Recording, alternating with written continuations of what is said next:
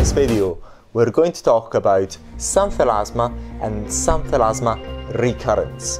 Why is that important? The reason is because if you know that when you have your Xanthelasma removed, then they will come back, very likely they will come back, then you're going to be extremely careful about selecting the best and cost-effective option to remove your Xanthelasma. Now, there is another video about the most cost-effective options, the best options to remove Xanthelasma, so watch that video.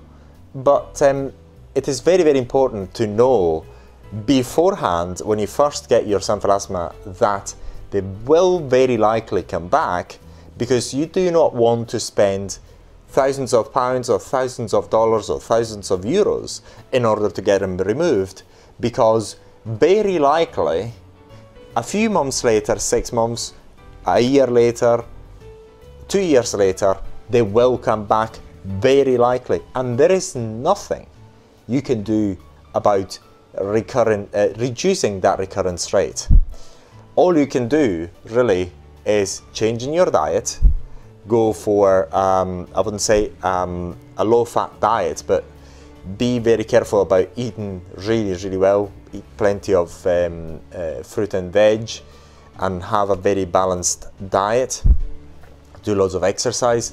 However, even if you do this, there is no way that anyone or yourself can guarantee that your Xanthelasma will not come back, because Xanthelasma and the recurrence of Xanthelasma is more due to a familial reason. That is to say, if your parents or grandparents had Xanthelasma, you're more likely to develop Xanthelasma as well.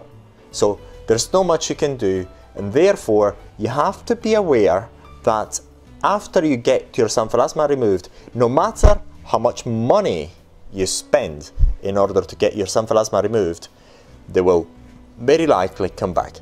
So you want to select those treatments that are safe and as inexpensive as possible.